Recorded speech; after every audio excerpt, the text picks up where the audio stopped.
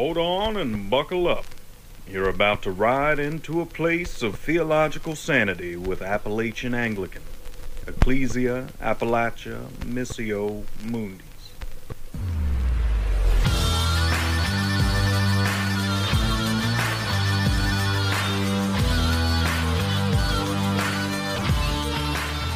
And we're back with another episode of Appalachian Anglican. I'm Joshua. I'm Adam. And I'm Daryl.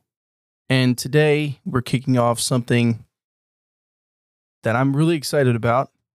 It's going to get us all a bit heated, well, me especially, but Universalism. Well, why is that going to get you heated, Josh? Well, because I like apologetics pretty much a lot. And this topic comes up in apologetic circles a lot. Whether you're talking to people who are in the faith, whether you're talking to people outside of the faith. Why? Because there are people within the Christian that would claim themselves to be within the Christian faith that would claim that they claim to be universalists. Like I know a popular one that I didn't hear the name of yesterday when I was looking a bunch of stuff up is no disrespect to the man, and I'm not saying it to name drop him in a negative way. Richard Rohr. I know he's a big universalist. Who is Richard Rohr, Josh, for our listeners? Richard Rohr is a very Now, cool. I'm gonna let you know that if I get any emails about not properly identifying universalists and misidentifying universalists, I will send them to you because you're name dropping already, and we haven't even talked about what universalism is. That's correct. So, I mean, if we're going to throw down like that, I'm just saying, get ready like, to get smacked back. that's you know? fine. I'm ready to get hit. We should call this the smack back. No, let's not. Do that. No, but he's a really popular minister in, I would say, more the liberal side of like a lot of Christianity, like liberal aspects of it, a lot of it. Like I'm not saying anything negative about the man. I'm just saying like that's how he would probably identify a lot of his own stuff. Oh, I thought he was a relatively devout Roman Catholic who subscribed to Vatican II. That's possible too. Okay.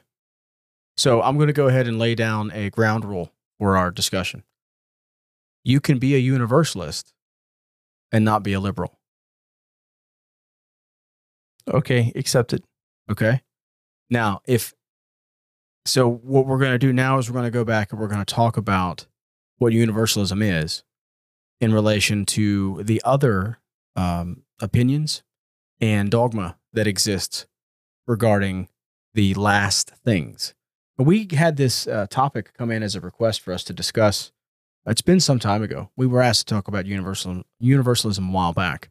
And then I noticed shortly thereafter that the guys over at Warden Table dropped an episode on universalism, which I thought was pretty good. Mm-hmm. So if our listeners have not listened to that, maybe you go listen to that for a second. We're not going to rehash what they were doing, but I thought that was a good idea here.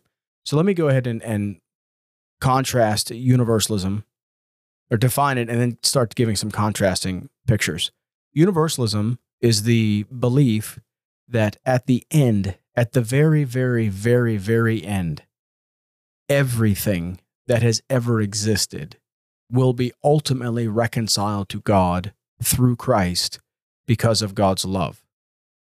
And the text of Scripture that is appealed to predominantly is from St. Paul in his letter to the Ephesians, that everything in heaven and on earth will be reconciled, that it has already been reconciled in Christ. Do you have that verse up, Josh? Is that what you're looking at? No? I was looking at a definition of universalism. Oh, okay. Well, this is where it comes. This is the proof text, is to go back and look at that passage. And then that is read as the passage that defines the other passages in Scripture about ages and aeons.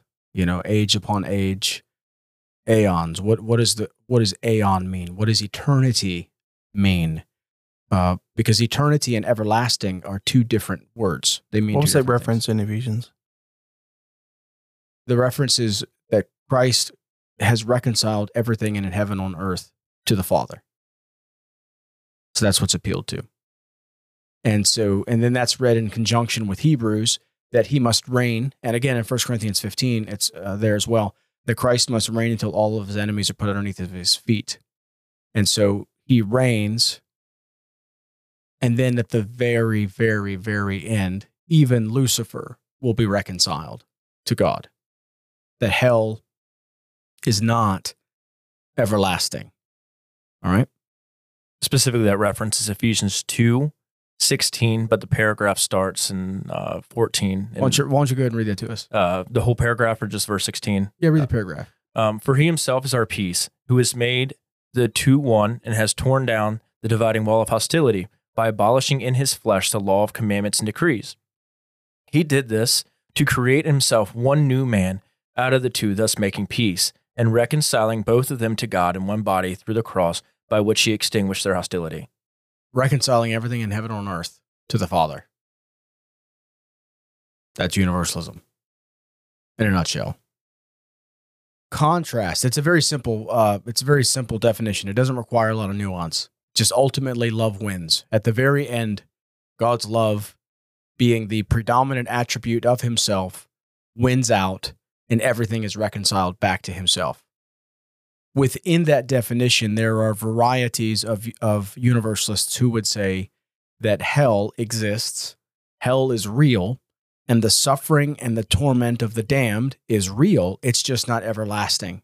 So, for example, if you go with modern science, and we have some listeners who would not accept this, and that's fine, but just bear with me for a minute. If the universe is legitimately 3.5 billion years old, we do not have any imagining capacity to legitimately understand the scope of how old the universe is. We can pretend, but I mean, that's so far beyond the pale of any kind of conceptual experience for us. And so the universalist could say something like this: since the universe is 3.5 billion years old, hell could be for 3.5 billion years. It can have an everlasting effect because there's nothing comparable in natural experience that gives us the capacity to really understand just how old the universe is if things like the speed of light are constant and reflect the nature of the age of the universe. So they would be looking at the comparison to say 3.5 billion years. If that's how long hell and damnation last, that's how long it lasts, but it will end. It will end and God's love will win and everything will be reconciled back to God. Okay?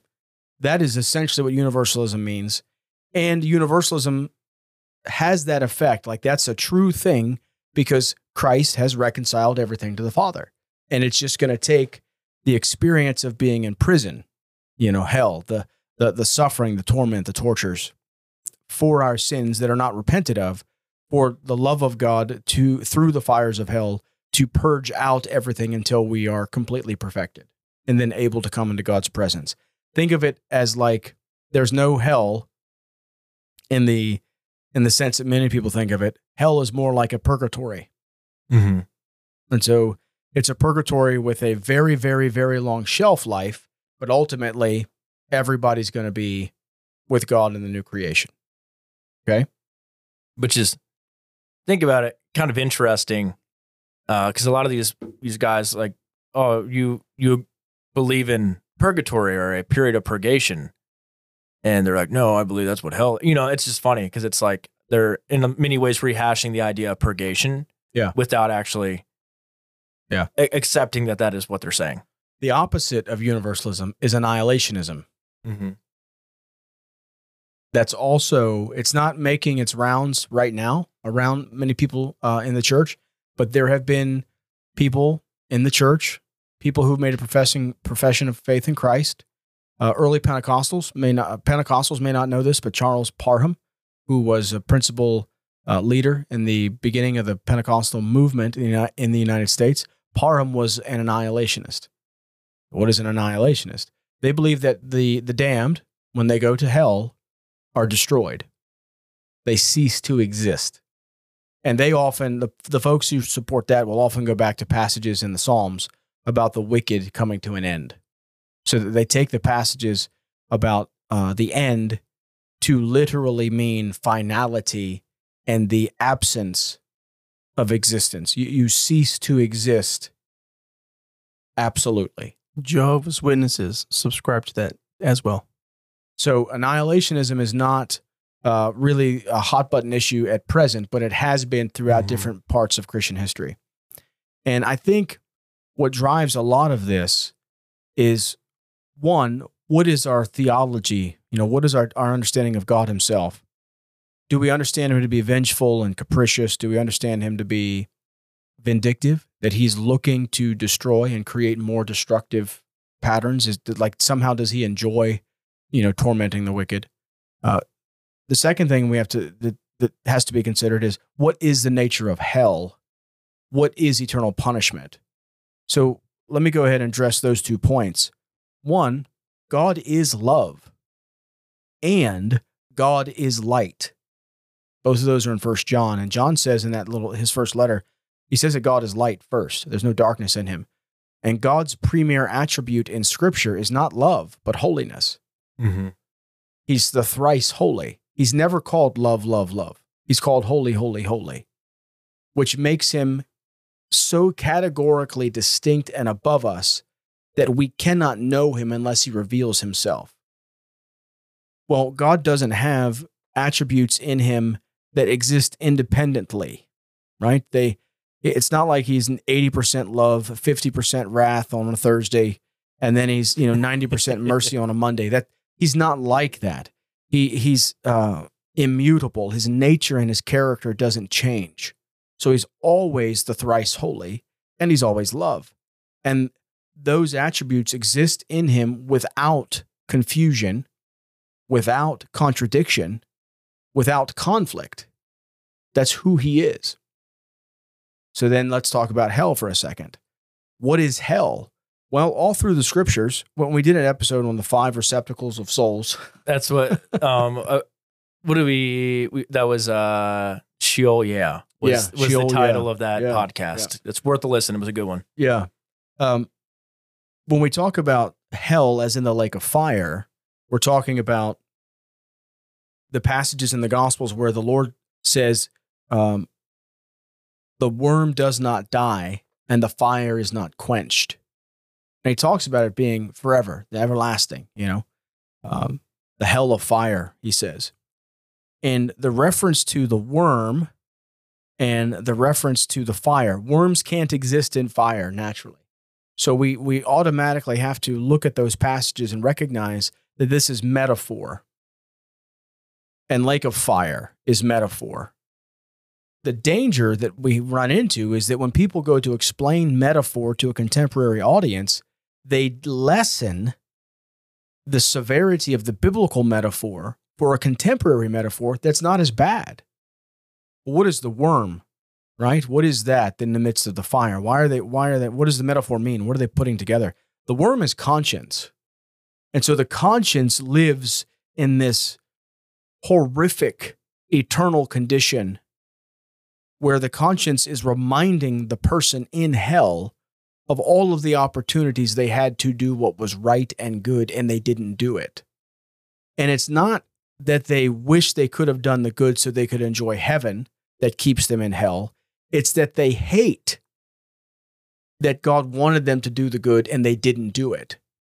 So they're hating him, and they're hating themselves, and they're hating everybody else. It's the antithesis of love. It is the antithesis of light, which is why the Lord calls it outer darkness. So and I think C.S. Lewis, with the metaphor he gives in The Great Divorce, captures this pretty powerfully, even contrasting the picture of going up into greater fullness. So you for those who haven't read The Great Divorce, I'd recommend you read it or listen to it on the audiobook. It starts out with something that's akin to purgatory, right? Not medieval purgatory, but something that kind of captures more of the experience of the guy who's just died and he's walking in the underworld to get on a bus. And you don't know that at the beginning. So if you've not read it, my apologies. But it's an old book now, so I mean, you should have seen it, read it by now. But the further you get into heaven, The higher up you go and the further in you go. And every time you go higher up and further in, it gets bigger. Heaven is always increasing, and Lewis's picture of hell is always decreasing. And even as hell decreases and shrinks in its complexity, it increases in its severity.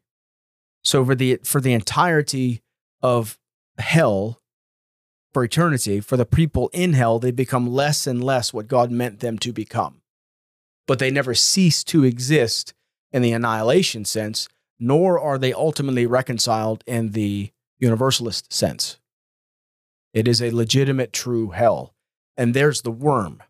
Because the worm, Lewis depicts this, I believe in one passage, there's a guy who's talking about Napoleon being in hell and how he does nothing but pace around his giant mansion, in hell, complaining that this is all the fault of other people. He's so internally focused that internal discussion of rage and hate and jealousy is running nonstop in him, and it only makes it worse forever.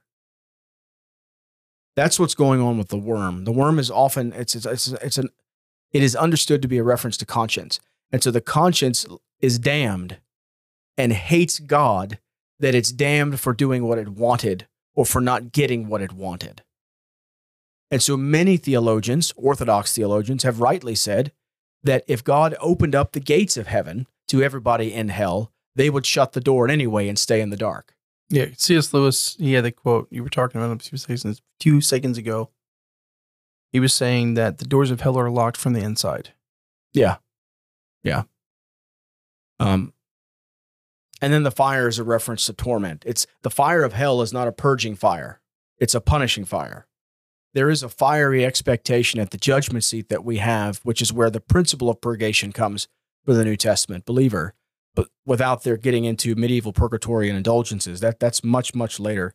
But the principle of the fiery judgment at the judgment seat, that is a different dynamic.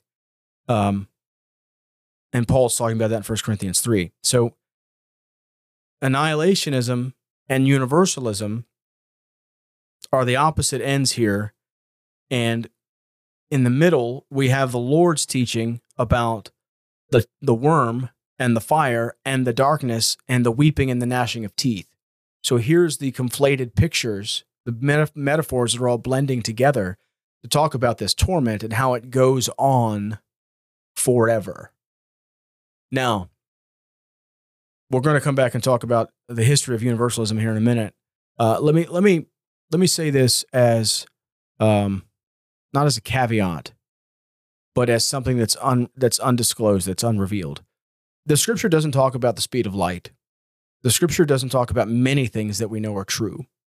So, if you go into that realm of speculation regarding hell, and you say something like, well, back to this original point, opening point, one of the opening points about 13.5 billion years. If God is electing 120,000 quadrillion years from now, that he will empty the lake of fire and reconcile everyone to himself, he has not revealed it.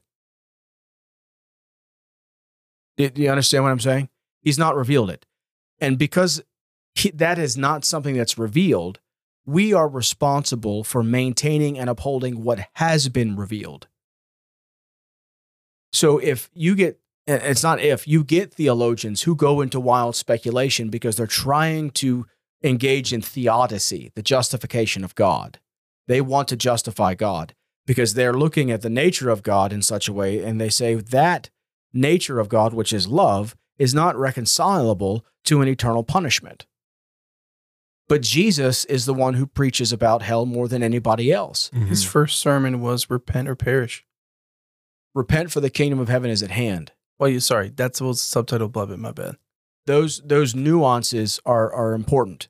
And the universalists, most universalists, especially the ones that would fall into the Christian bracket that are orthodox on all their other doctrines, they would not deny perishing and they wouldn't deny damnation. They would just say that it's not forever. It's still a really long time. It's still terrible.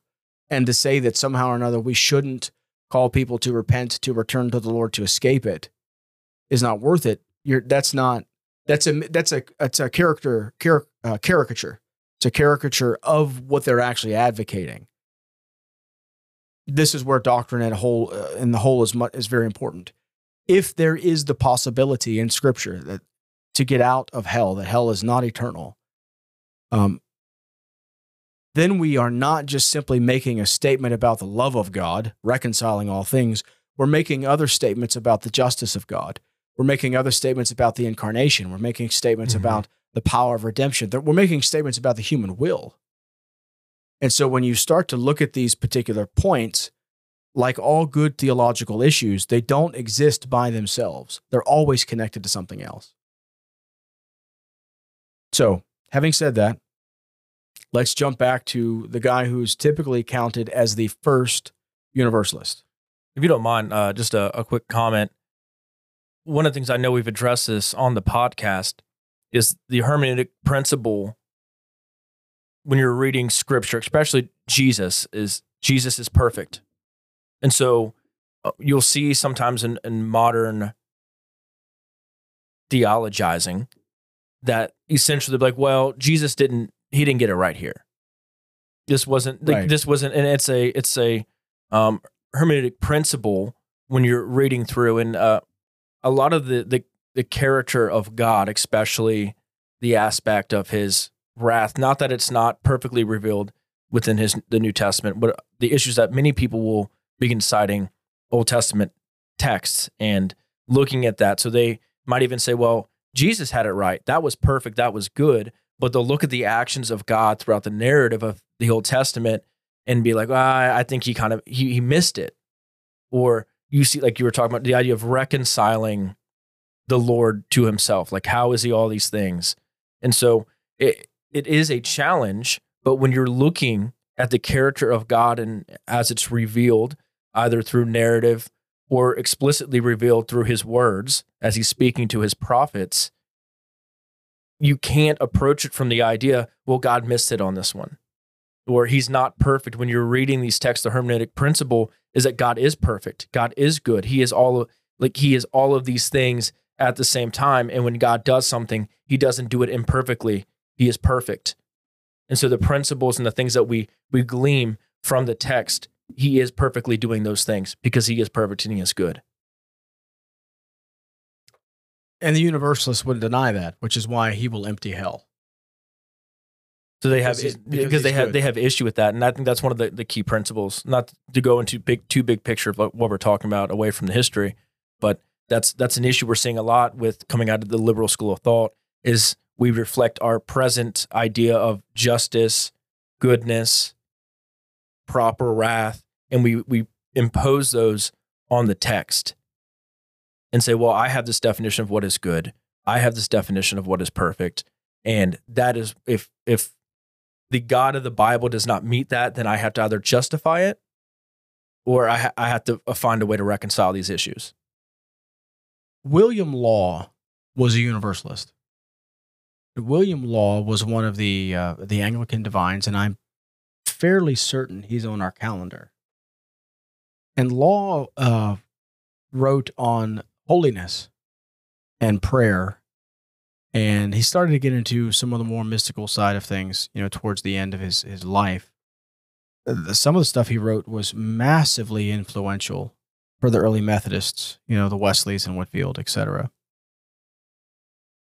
And Law believed in a universalism and believed in hell. So the idea that this is just that it's just a mischaracterization of Origen, the early church teacher,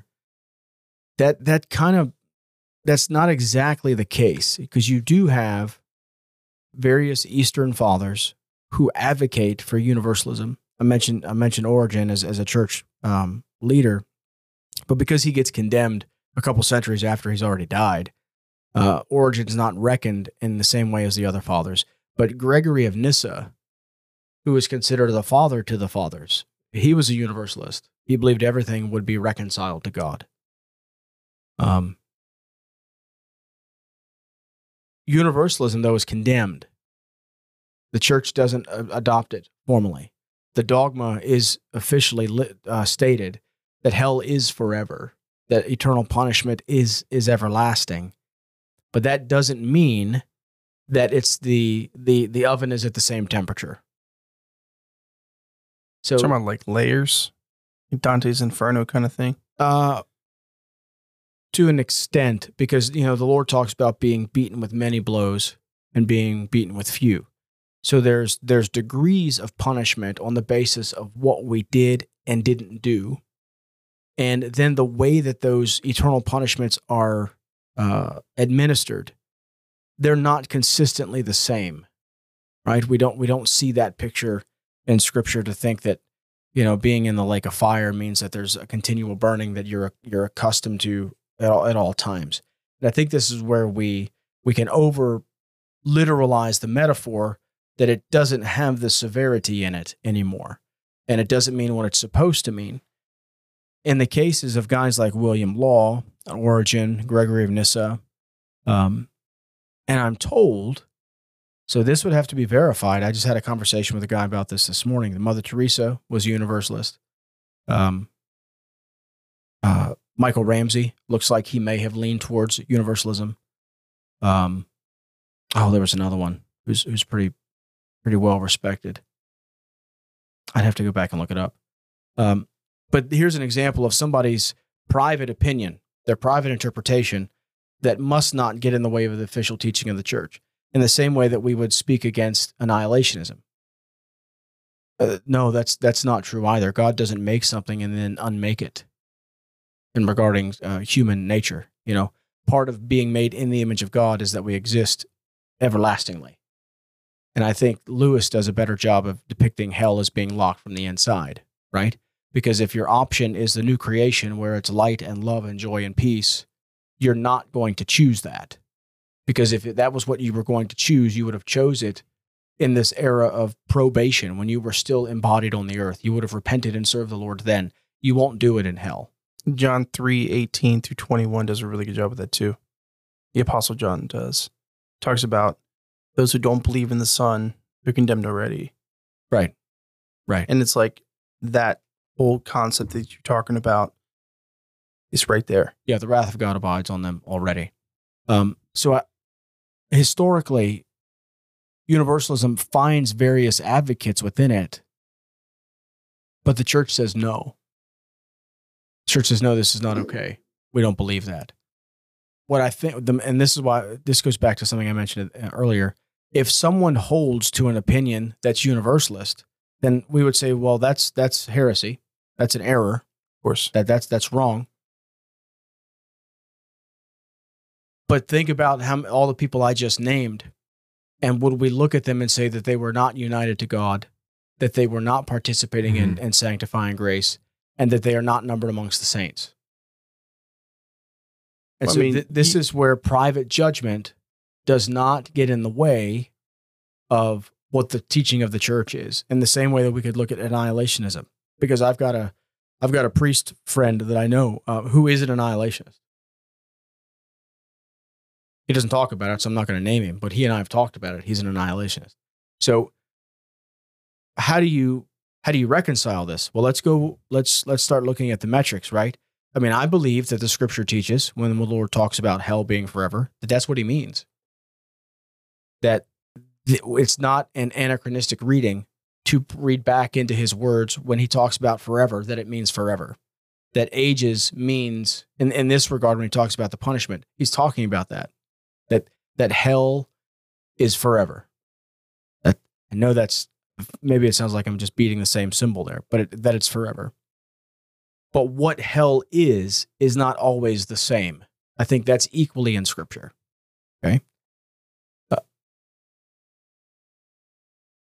The people who adopt an opinion that universalism is what's going to happen, and they go back and they cite these particular fathers, that's part of the thing that we emphasize all the time. Vincent of Lerins, his canon, it's not what one or two people think, no matter their saintly character. It's not even a matter of what a school of opinion is, even if that school of opinion lasts for 1,000 years. What has been believed everywhere, always, and by all. And the majority consensus from the church is that hell is unending. And so if we find that to be a violation of our senses about what internally, and what we think about God himself, his nature, we have to go back and we've got to reanalyze, what do we believe about God? Because he's not vindictive. And is it wrath that hell is forever? Yes. And if we think of God in anthropomorphic terms, we think about God as a human being, then it doesn't make sense that he can be justice and mercy all the time. But we don't grasp that. And I think back to the passage from Ephesians with Paul, when Paul talks about everything being reconciled to God in Christ, that Christ reconciles everything to God, that's everything that's in Jesus has been reconciled to God. Everything outside of Christ is not. And this is where the incarnation and then the sacraments as the expression, the ongoing manifestation, the ministry of giving us participation in the incarnation is the means of grace. That's how we're being saved. That's how we're being sanctified. So you take a guy like Origen or Gregory of Nyssa or William Law or Mother Teresa or Michael Ramsey, and some of them are hard to pin down because they won't say they don't believe hell is unending. They say things like, in the end, everything will be reconciled, like Julian of Norwich or something. They say stuff that, if you take it by itself, looks like universalism. So what you want to do is go and look at, where do they talk about hell or everlasting punishment or something comparable in other passages, to say, what do they say about that? And you read them together. That's what you've got to do for any thinker. Mm-hmm. And this is why I'm bringing up Paul again. It's everything that's in Christ that's reconciled to God. Everything that's not in Christ is not reconciled to God. Therefore, we need to go and preach Christ. Yeah. We need to administer the sacraments. We need to bring everybody as much as we can to him. And then, and we'll do a little more roundtable discussion here in a minute. Then we have to talk about, or we should not talk about, we have to consider, we don't decide who's in Jesus and who's not in the uncommon, extraordinary way. Because typically what drives universalism is this idea of, what about the millions of people who have lived and never heard the gospel? How does God judge them? Does he send them all to hell? And if you take an extreme fundamentalist approach, you would say yes, because they did not have an evangelical conversion experience. That's not taught in Scripture either. You go back and start combing through the prophets in the Old Testament. I mean, look at God's covenant with Noah. The covenant that God gives Noah, which is for all of the Gentiles, is not the covenant he gives to Moses or to Abraham and Moses. It's different. The expectations for the Gentiles are different. So to say that all of the people before Christ who were outside of Israel were damned, that's not what the Scripture says either. So judge not lest you be judged, the Lord says. So there is and that's a very true thing. We do not decide what he does in those extraordinary means. He is the judge. I'm thankful for that. Right. I wouldn't. Right. I would not want that to be my job. I mean, I don't like that, either. Like, it's not a good spot to be in. But obviously, like, it's hard to deal with.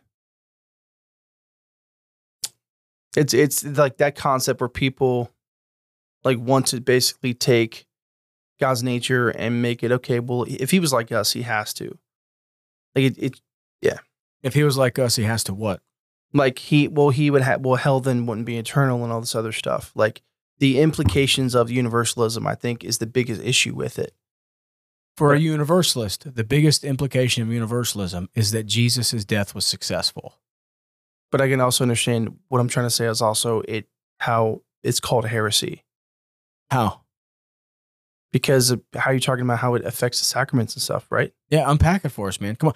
And this is why I can't. I'm not a cool unpacker like you. Okay, I can take a lunch.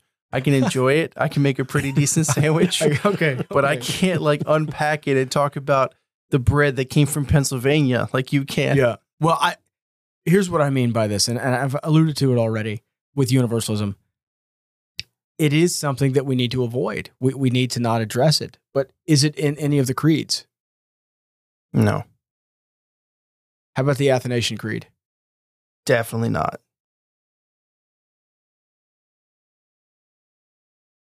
No. Is it addressed? Yeah. Okay, what's the Athanasian Creed say? If you don't believe this, Whoever wills to be saved, must believe this. right? What does it say about everlasting punishment? You got a copy of it? Look it up. Look it up. Actually, I will say the Athanasian Creed is probably my favorite Really?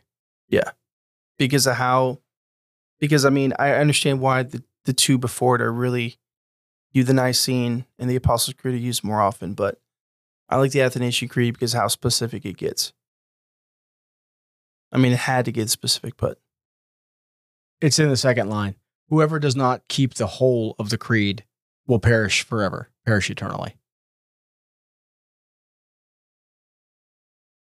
It's pretty clear because it opens that way, like at the very beginning, and then it concludes that if you don't believe this, you can't be saved. And they're pretty clear that salvation is an eternal thing here. A lot of these men didn't have issues with creating, I said, in and out groups. That's, if anybody's taking a conflict resolution. Yeah. It's like everything about us. We don't like this idea of in and out. We don't like this idea of two groups where one is right and one is wrong. 2 podcasts ago, myself and Alex made direct reference to this, like inclusivity is king. It is rule. It is the religion of our age. Yeah. I think universalism is the balm for the theologian. The theologians turn to universalism to kind of soothe the severity of Scripture. And I say that with respect for guys like William Law and Gregory of Nyssa and et cetera, the group we mentioned already. But I think the Scripture is pretty clear. Jude says that the punishment of eternal fire is real, that the destruction of Sodom and Gomorrah with fire and brimstone is a temporal type of eternal punishment in the lake of fire and brimstone. John brings that up in the Revelation. He does that. In Matthew 25, the Lord is clear that the eternal fire was created by God for the devil and his angels. It was not intended for humans. So here, I think if you want to start getting into some more theodicy, like in a good way, how do we give an argument for God's justice? God did not make hell for humans. He made it for the devil and his angels. And humans are there because they choose not to be saved. And when you take that into consideration for the millions of people who've never adequately heard the gospel, go look at Romans 2, where Paul talks about the Gentiles who do not have the law still have the law on their heart, the conscience. When they violate conscience, they're already now being condemned by sin and that innate understanding. The light has shone on all men, John says. And that commentators have long understood that to be the light of conscience.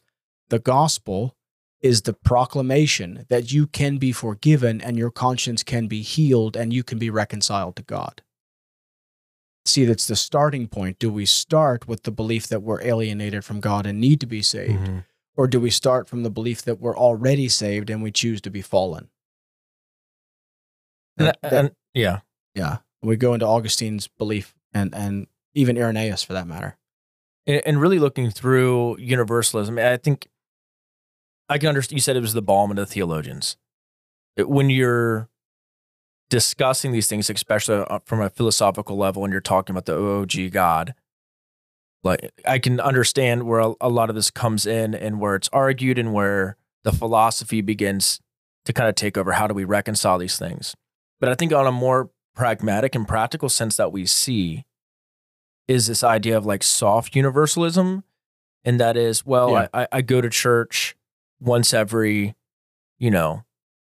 so I'll make it, what do they call them? CEO? Christians, Christmas, Easter only. Right. Are you a Christian? Yeah, I go to church Christmas and Easter. See, I'm a CEO Christian. Yeah. And this idea that, I believe these things, I don't have to do anything else. And that somehow we look at these, like the goodness, the holiness, all the aspects of God completely wrapped together. And we think that somehow that is worthy to him. Yeah.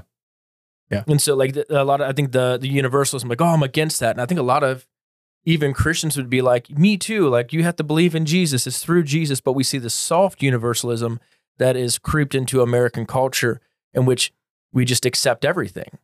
And we can do what we want. You do what you do what you want. I do what I want. And it really is a soft universalism, if not a total universalism, and how it's actually acted out. It's not denomination specific. I mean, there are some pretty significant Roman Catholic leaders who are saying that we can have reasonable assurance that hell will be emptied. I mean, this is spreading across the gamut. And I understand that idea because it's a terrible idea to think that you could be in eternal punishment. But that's clearly what the scripture is teaching. And it teaches it, and it's all through the Revelation, right? And so people will say, well, the Revelation is an apocalyptic text. You can't appeal to the Revelation for this. Okay, well, let's grant your argument. I don't, but for the argument's sake, let's grant that we will excise the book of Revelation from the covenant or from the canon, or, we'll take another approach and say it's all just apocalyptic and you can't understand it. So we practically can't use it. Then you've got to go and you've got to deal with Paul, and how often Paul and the other New Testament writers, but Paul more so than the others, because he's written more, right? Letters anyway. Paul contrasts, or it's a juxtaposition, I guess, is a better way of saying it, eternal destruction with eternal life. So if eternal destruction isn't true, eternal life isn't true. He parallels them because you exist forever in one of those two conditions. I mean, he says in 2 Thessalonians about those who don't believe the gospel, they will suffer the punishment of eternal destruction away from the presence of the Lord and from the glory of his might. So he's talking there about it being eternal and everlasting. In Romans 6, when he talks about, the wages of sin is death, right? But the gift of God is eternal life. So he's contrasting again death and life. He does this all through his letters. When the Lord preaches about hell, I've already mentioned it, he talks about it being an everlasting fire, an unquenchable fire. It's supposed to be terrifying. And we live in let me parallel it this way. Almost all of us eat meat, but almost all of us Don't kill the meat. We don't actually kill the animal. It's like how many kids, when they realize that chicken nuggets they're getting at the fast food place have come from actual chickens, and they have a hard time with it unless they've grown up around it, recognizing that this is food. That's why they're doing this fake meat stuff, Like they're able to get away with this because the population for so many years now has not been accustomed to actually killing something to eat it. It's too brutal, right? It's it's so brutal you can't let kids see the death of an animal on television. So I don't know if this is the right word. It's like a censorship, that stuff. Sometimes, yeah. Yeah, they just figure it's too mature. Oh, it's too much, too graphic. So it speaks to the effeminization, not feminine. They're not the same, but the effeminization of the culture. And this is where universalism is the balm of the theologian, because it starts to give them an out so they don't have to talk about the justice and the wrath of God. Because the people who are in hell, who have chosen not to believe, not to obey the light of their conscience, are choosing not to be saved. They would choose to be saved if being saved meant they could do what they wanted. And this takes us into the very bad gospel that's preached that in many ways is an anti-gospel that says all you've got to do is confess Christ. Jesus died for you, therefore you won't suffer. He suffered for you, so you have no suffering. You have, in that theological schema, you have separated, you have sundered, you have divorced the body from the head, so that they're not ontologically one. When really what the gospel says, and the church fathers and every good preacher since have said, when you come to Christ and are incorporated into him by baptism, now you participate with him both in his suffering and in his resurrection. Right. Right? There's a significant difference there. And universalism wants to appropriate the victory that Christ secured by his incarnation and his path and his passion and his resurrection. They want to appropriate that for the entire cosmos. But I don't think that takes into consideration that God gave us free agency. And I realize we can get into to debates about, predestination and how free is the will and the bondage of the will and this kind of thing. Mm-hmm.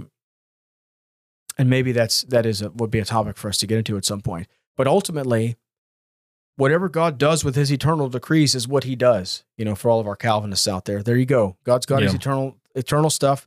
And here's the thing about all that eternal decreeing. We don't know anything about it. He's not revealed it to us. So everything that we would start talking about, it becomes speculation.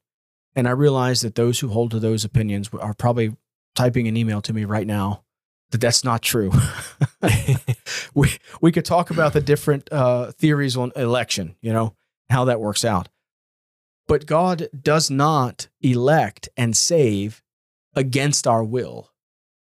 Even a good monergist will tell you that. He'll say he'll change your will. Okay? Mm-hmm. So that's why I'm saying we don't have time to get into that, because we probably have a third of the audience who they don't know what monergism is, and we don't have time to get into that right now. Universalism is not taking into an account the will as they should. Now, they say they will. They'll say that the will is gradually won over by the love of God, because the love of God is ultimately irresistible grace. No, you're choosing not to serve the Lord forever. Well, the other part of like the Apostle Paul, which I can't help but thinking about, is how many times he tells people that do these things will not enter the kingdom of God. Like he says that in multiple places. He talks about how they're two different. In Galatians chapter 5, he talks about the life of the spirit and the stuff of the flesh, and how they're two completely different. And those who participate in these things will not enter the kingdom of God. He says that multiple times too. So it's funny how they talk about that there is a litany of people out there who maybe it's their balm, but like you talk about this in church like a couple weeks ago about wrestling with the word, especially the bitter parts of the word. And but that's a part of it. It pierces you, and it pierces beyond the point of your comfortability. It pierces the this thin veneer of false comfort, right? That we build up, not because Christ told us to put it there, but we put it up there because we think it is God. We think it's what God wants us to, but God's truth and God's word cuts in such a way to where it's like, no, I'm not like that. I'm this way, So but it's obviously it's very pointed, and I mean, it's a hard process for anybody, but it's what everybody, all of us as Christians have to do, and that's kind of what Adam's point was earlier. Is the whole of Scripture is kind of like you can't pick and choose different pieces of the text. You have to let the whole of Scripture kind of and sit with it and go with it on its journey in every step of the way. And I think a part of this universalism, which while I understand logically how they can get to the point, there are parts of it that make me feel uncomfortable. Like when I came to Christ, I wasn't trying to get fire insurance, but I recognized pretty quickly from the conviction of the Holy Spirit that if I keep going down this pathway, I'm not going to be with Christ. And God made it really clear to me, specific. He was like, hey, you keep going that way. That's not going to be good for you. You're going to, so but I guess just the reality of hell, hit me in that moment, when that happened with me. And so but when you realize that you talk about also with the Apostle Paul, and I'm only highlighting this point because I didn't realize it was there. How Paul highlights the reality of how, there's eternal life, but on the opposite end, there's something else there too. If you don't receive the eternal life from Christ, you're receiving a different form of it. Well, and I think that even leads us into just the idea of cheapening baptism. So what they're saying is that eventually the love of God will win them over, but we look at what is actually happening in baptism, and that there are real effective things happening. Baptism has efficacy. So when we come in faith in baptism, We bring, we're like, we're bringing our few pieces of bread and our few fish, and the Lord does the rest. But even the whole idea of the regeneration of baptism and what that does to the will and what that does to who we are, there's a changing, a real change in who we are. And this whole idea of essentially through hell having essentially the same effect as baptism, I have issue with that. And then the other aspect, there's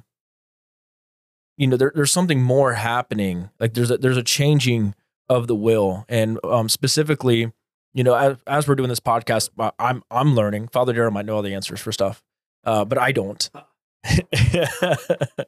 I don't know all the answers, and so specifically when we were going through and we were talking about purgatory and the idea of purgation, and that there are things that have to be burnt off of me, or the idea of like, God is holy, God is perfect, and He in every single aspect, even beyond my imagination. And so just the idea that even like the believer, through a life of following Christ, and even though there's an idea of purgation happening during life, like we're setting those things up through sanctification. The idea of even how can I, like today, I die today. There are things that I know I am not perfect. I wish I was. The Lord is working with me, and I think if we're all honest, we'll come to the same conclusion. We know you are. Okay, you guys can lie to me. I appreciate that. But if God is truly perfectly holy, how can I stand before Him today? Judgment begins in the house of the Lord. Well, yeah, I mean that's sanctification. Like there's obviously a process. There's there. a judgment seat. But this idea that you just go from I denied Christ my entire life to all of a sudden, oh no, versus someone who is in the church, has gone through the waters of baptism, is involved in the sacramental life of the church, like truly seeking and living into what Christ has for us as believers in the full life of the church. And I'm even they are going to have to go through it. So you're saying you can deny Christ your entire life, and somehow His overwhelming love. Like I just, in many ways, I struggle with it because I feel like it mocks the holiness of God. Yeah. And who He is, His holiness. That's a good point. Yeah. Well, let me pull this around then to what do our formularies say? Because we went to the creed, we referred to the creed. Specifically, not about hell, but about whether or not it's forever, right? And this is an important point because, in the 39 articles, we do mention that Christ descended into hell. And that does not mean He descended to a place of torment. It just means He went to be amongst the dead, because hell in Old English is Hades. Mm-hmm. It's Sheol. Sheol, yeah. Once again, we talk about that in that podcast. It's almost if you listen to that would be helpful. Yeah. So he descended to be amongst the dead. We referred to the Athanasian Creed, where it's pretty clear that unless you believe this whole faith, the whole Catholic faith, you can't be saved, right? I mean, that's very clear. And we cited the second sentence in that creed. Everyone who does not keep it whole and undefiled, without doubt, shall perish everlastingly. So the fathers of that creed are pretty clear, right? But in the prayer book, hell is mentioned almost none times, almost 0 times, unless it's in reference to the creed and Christ's descent to it. Yes, reference to the creed, not Christ descending to the creed, but Christ descending to hell, as the creed says. Yes, yeah. In the Catechism, and from the one that came out recently from the ACNA, To Be a Christian, we have hell mentioned only one time when it's not in reference to the creeds, and it's from this question: how should you understand Jesus' future judgment? Question 79. The answer is, all people, whether living or dead, shall be judged by Jesus Christ. Those apart from Christ will receive eternal rejection and punishment in hell, while those who are in Christ will receive eternal blessing. Notice the verb there, receive. Mm-hmm. Right? So that's an important point. So let's kind of close it out here with this point. Hell, the Lord talked about it a lot. He preached about it a lot. So even though we don't have it all over our formularies, we do have it in the Gospels. We have it in Scripture, and the Scripture is above our formularies. And there's an important part here because our formularies shape our church around Scripture. Mm-hmm. Scripture is the pinnacle, if you will. Scripture in the Eucharist, Scripture in the sacrament. But as the Scripture is read, the doctrine and teaching of hell from the lips of Jesus are read all throughout the year when he brings up the topic. And it's our responsibility as ministers of the gospel to share what the Lord says about hell as often as we need to. But we should take a cue from our formularies that the emphasis of the gospel is not hell. The emphasis of the gospel is reconciliation and redemption. And this is where knowing where somebody's coming from and their misunderstood views of God and wrath are very important. If you believe that God is vindictive and that there's something in his character that is not loving, as we say in the Ash Wednesday collect, he hates nothing that he has made, you will gravitate towards universalism because you see there a God of love whom you have been denied through poor teaching. That base error leads into a further error. And so the discipleship that we need to foster has got to be more comprehensive and more total. And I say that, with nothing but respect for some of those leaders I've mentioned already who held to a kind of universalism, whom I do not think had a misunderstanding of God's nature and character. I think that they took to themselves a private judgment that they have to give the Lord, to give an account to him over. I think it's significant that Gregory of Nyssa, who is a universalist, is selected to be the first bishop leading the council. Now, granted, he has to shout out, "Throw me in the sea like Jonah." It's not Nicaea, it's Constantinople 1, I believe. So those are important points. Our formularies are emphasizing the redemptive nature of the gospel. So even the question comes up, what is the principal authority that Christ has given, the bishops and the priests, but to forgive sin, not to bind people in it? Mm-hmm. You're already bound in it. You don't need any authority to be bound in sin. What you need is authority to be freed from it. And so we go into universalism, and conversely, we'll go into annihilationism because we are taking it upon ourselves to become the judge about who is in heaven and who is in hell. And thankfully, as you said a little while ago, that's not our decision to make. Yeah. The Lord makes that decision. We have to tend to the things that have been revealed to us. And when the whole New Testament is clear about eternal fire and everlasting pain and damnation, while we may want to work on the metaphor of worms and fire and darkness and gnashing of teeth, we cannot do so to undersell and to underemphasize what those images and pictures mean. So if I were to talk to a universalist who was like Mother Teresa, I would plead with them to not hold to that opinion. And they would probably not point to their own sanctity as an argument because that would make them unsanctified. But I would be cognizant of their sanctity while they're telling me their opinion. You understand what I mean? And we can't let sanctity, as powerful as it is, move us from something that's clearly revealed that the whole church has agreed upon. So I'm reminded of this. It's either a proverb or something, but Father Mike Capalla always says this in my conversations with him. He always says, "What has been revealed is unto us, but the secrets belong to the Lord." That's actually Deuteronomy 29:29. Okay, yes, That's in the Bible. Yeah. Right. I'm sorry. See, the Old Testament references have been going crazy this past week. that's okay, buddy. It's But all right. but what you're saying is true. What's clearly been revealed. Obviously, one of the good things about our formularies and a lot of the prayer book is it leads you to the road of repentance. It leads you to a road where you're reconciling yourself to God based upon, confession, general confession, and then obviously we have confession, as necessary, for people when they need it. Yeah. But that's what it's all leading towards that, and that's a healthy place to be. Michael Ramsey, Archbishop Michael Ramsey, is still one of my favorite theologians, hands down. Some of the stuff that he puts pen to paper to is just phenomenal. Origin is another one. He's a brilliant guy. But I think on these points, if they did legitimately hold to universalism, and I'm not convinced that they did, I think what they're doing is leaving the door open that God might decide to do that. That's beyond what's revealed. There's no way to go one way or the other with it. What is revealed is that there is damnation and there is a hell of fire that's everlasting. So if people are going to hold to universalism, I'm going to, no matter their sanctity, I'm going to appeal to you. Do not hold to that position because it's going to give people a false hope. Right.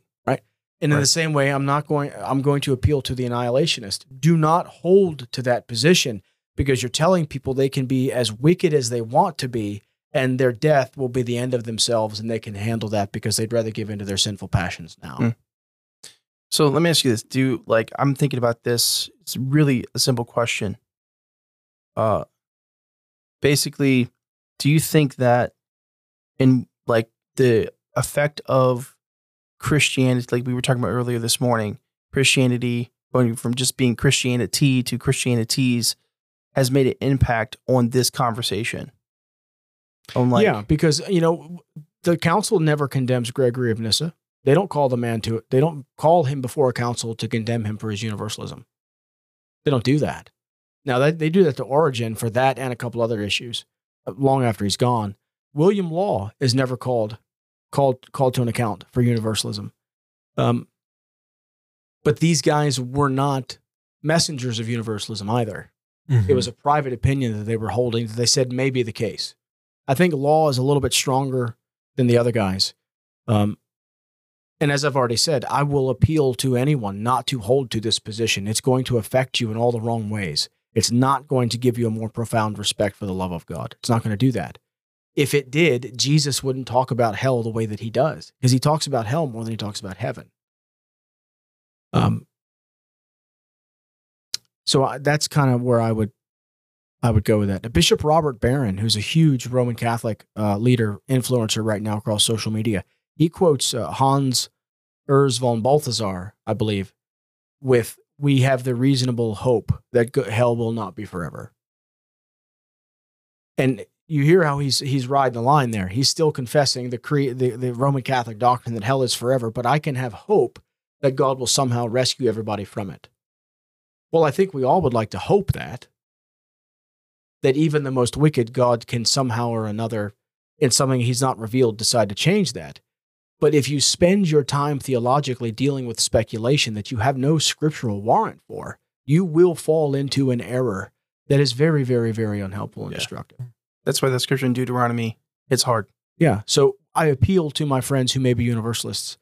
Please reevaluate that. Please go and start researching more the nature and the character of God and trust the Lord Jesus to make those judgments that only he can make. Indeed. Well, that's it for today. If you have any further questions, I know even if you have, nasty grams for me, you can email them to Father Darryl at Darryl, DARRYL at ascensionwv.org. I'm Joshua. I'm Adam. And I'm Darryl.